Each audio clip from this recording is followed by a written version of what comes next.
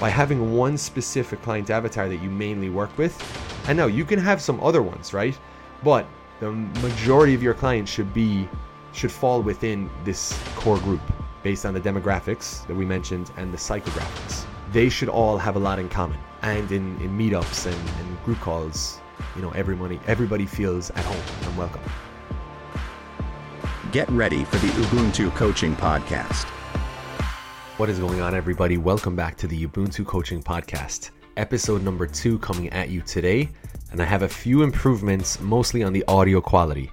So I realized when I listened back to the episode, it sounded like I recorded it on my phone, not even with headphones, which is weird because I'm using one of the most expensive mics in the industry.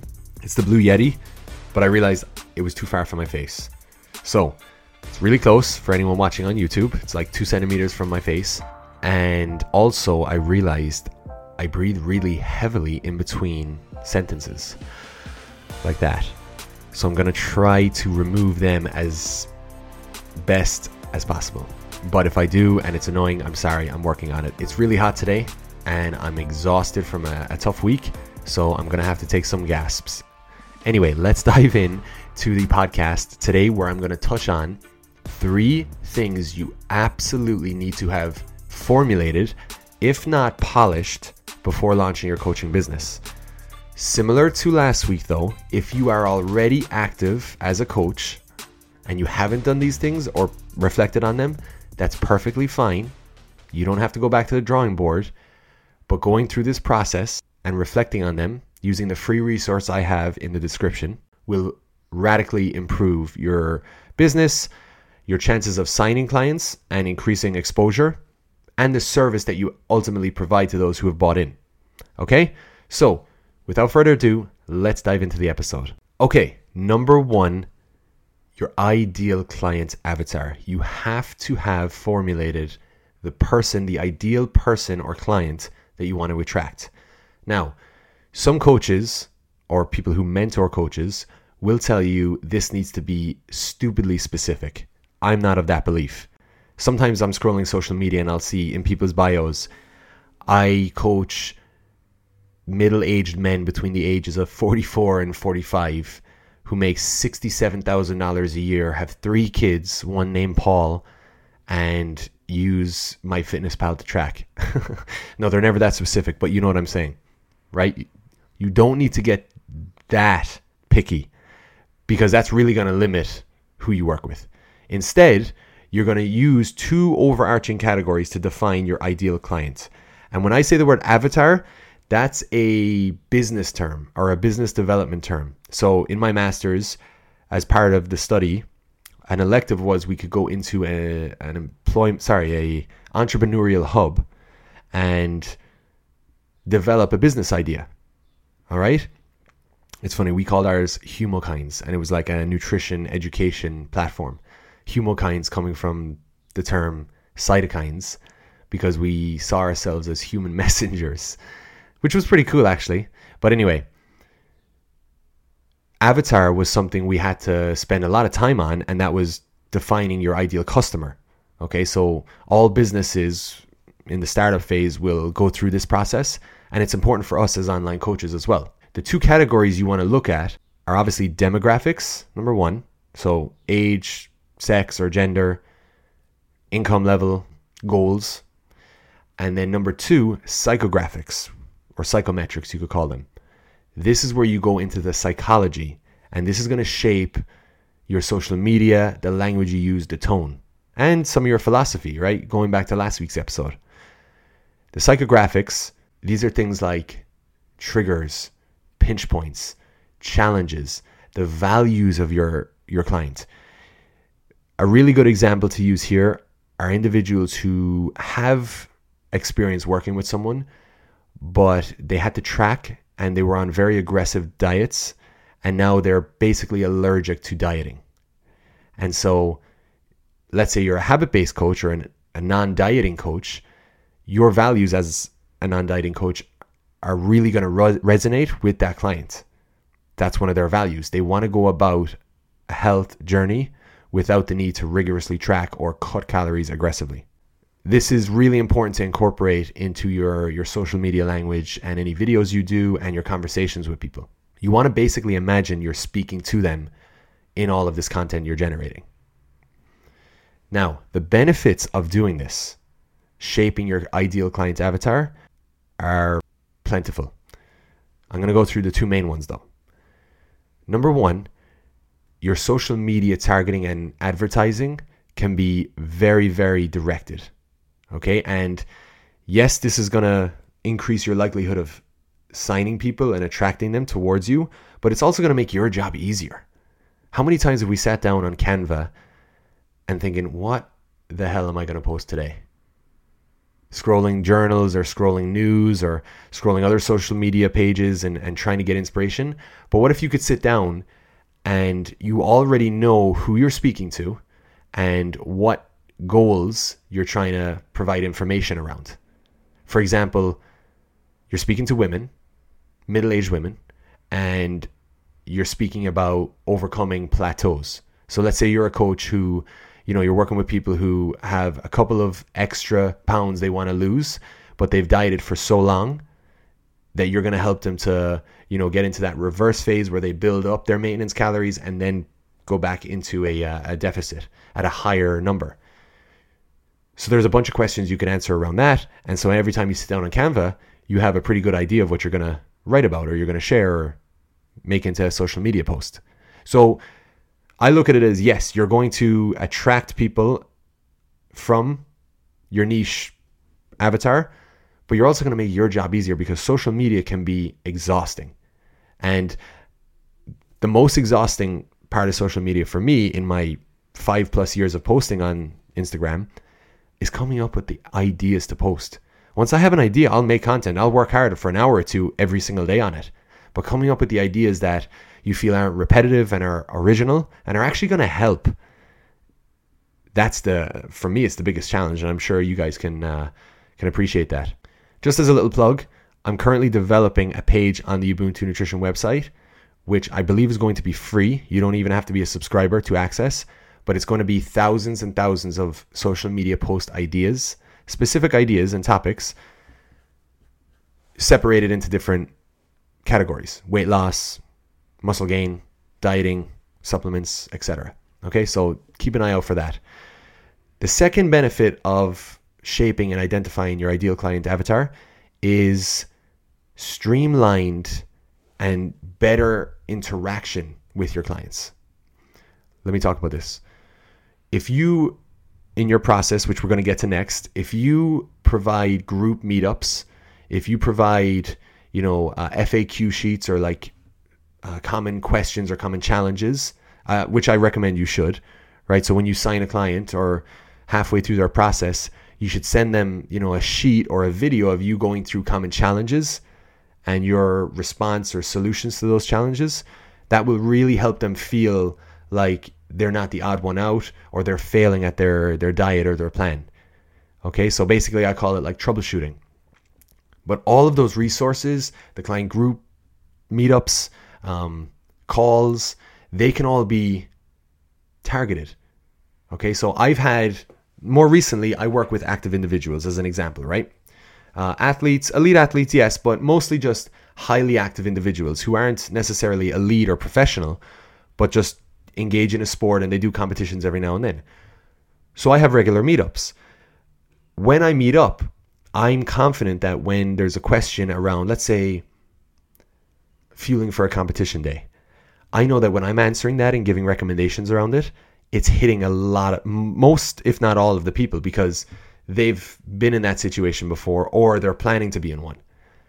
Whereas if you have a bunch of clients, some people are overweight and they're trying to lose some body fat. Some people are very fit and they're just trying to improve their strength levels in the gym and just get that extra 5 to 10% of the way there. And then you have active individuals who engage in a sport and want to improve their performance. If you have all three of those in one call and you're trying to make resources to hand out to them, you're tripling your workload. And in the call, you're answering questions for one group and the other two are feeling kind of alienated and left out. So by having one specific client avatar that you mainly work with, and now you can have some other ones, right? But the majority of your clients should fall within this core group based on the demographics that we mentioned and the psychographics. They should all have a lot in common so that you can streamline the content you're producing for them, the educational resources, and in meetups and group calls, everybody feels at home and welcome. Okay, number 2. I'm looking here at my notes for anyone on YouTube. That's the tough thing about doing video. I have to be very discreet with looking at my notes, but nobody can record a full podcast without having to have some prompts. Anyway, number 2 is your process. Okay, this is a quite broad term, and there's going to be plenty of episodes here about the specifics, but this encapsulates your onboarding. Do you do a free discovery call? Do you do an initial consultation? Do you send them a detailed questionnaire? Are there videos that you have in your onboarding? Then to your check-in process, do you do live calls? Do you use Loom to send videos, pre-recorded videos back and forth? Do you just use messaging, which I recommend against, unless you have a very low price point, right? Or you're doing a group coaching style. And then the offboarding, the actual programs, the hard programs that you're sending them. Do you use Excel? Do you use Canva to develop a really nice PDF? Guys, the most common question that I get in my discovery calls, I've probably, over the past year, I've probably done at least 50, if not 70, initial discovery calls. A lot of clients don't need them, but some do. The most common question I get, without a shadow of a doubt, is, so what is the nutrition program that I'm getting? Like, what do I actually get? A lot of people are very, very interested in that because they kind of want a meal plan. A lot of people want a meal plan. So you have to be able to go right into that answer and tell them what is actually in the program. For example, do they get their macro targets? Do they get a hand portion guide? Do they get habits? Do they get recipes? So you need to explain that, okay? And you need to have that process down pat. You don't have to have it fully polished, because for me, I have the pillars of my process, and then I adjust it based on who I know I'm talking to, okay? Now, again, who you're talking to, they shouldn't be from all different walks of life. They should fall within one group, but you're obviously going to have variation and differences in the people. So you want to have a really good idea of what your process is, because if someone is tentative about working with someone and you do get them to hop on, a discovery call, they need to hear confidence in your process. And by exuding confidence in your process, it provides them with the assurance that it will get them their results. It's worked in the past. This is my process. Boom, boom, boom, boom, boom. It's worked for hundreds of clients in the past, or 20 clients in the past. It gets you the results you need.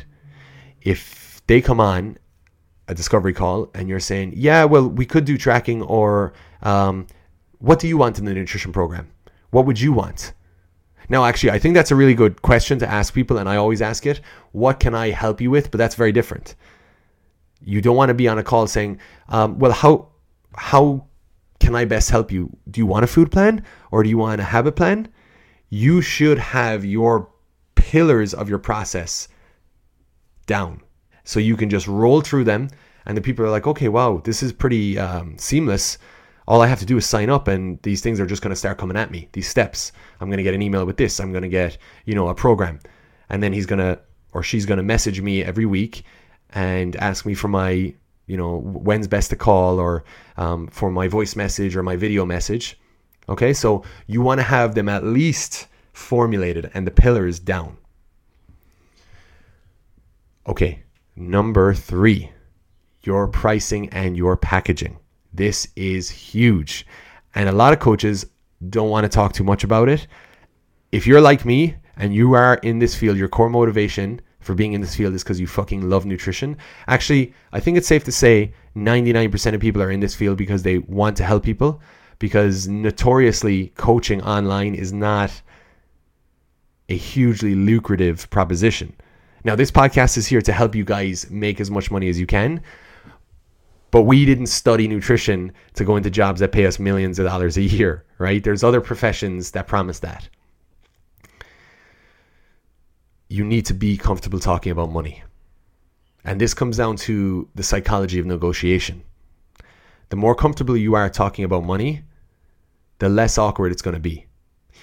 Let me use a really offbeat example for this.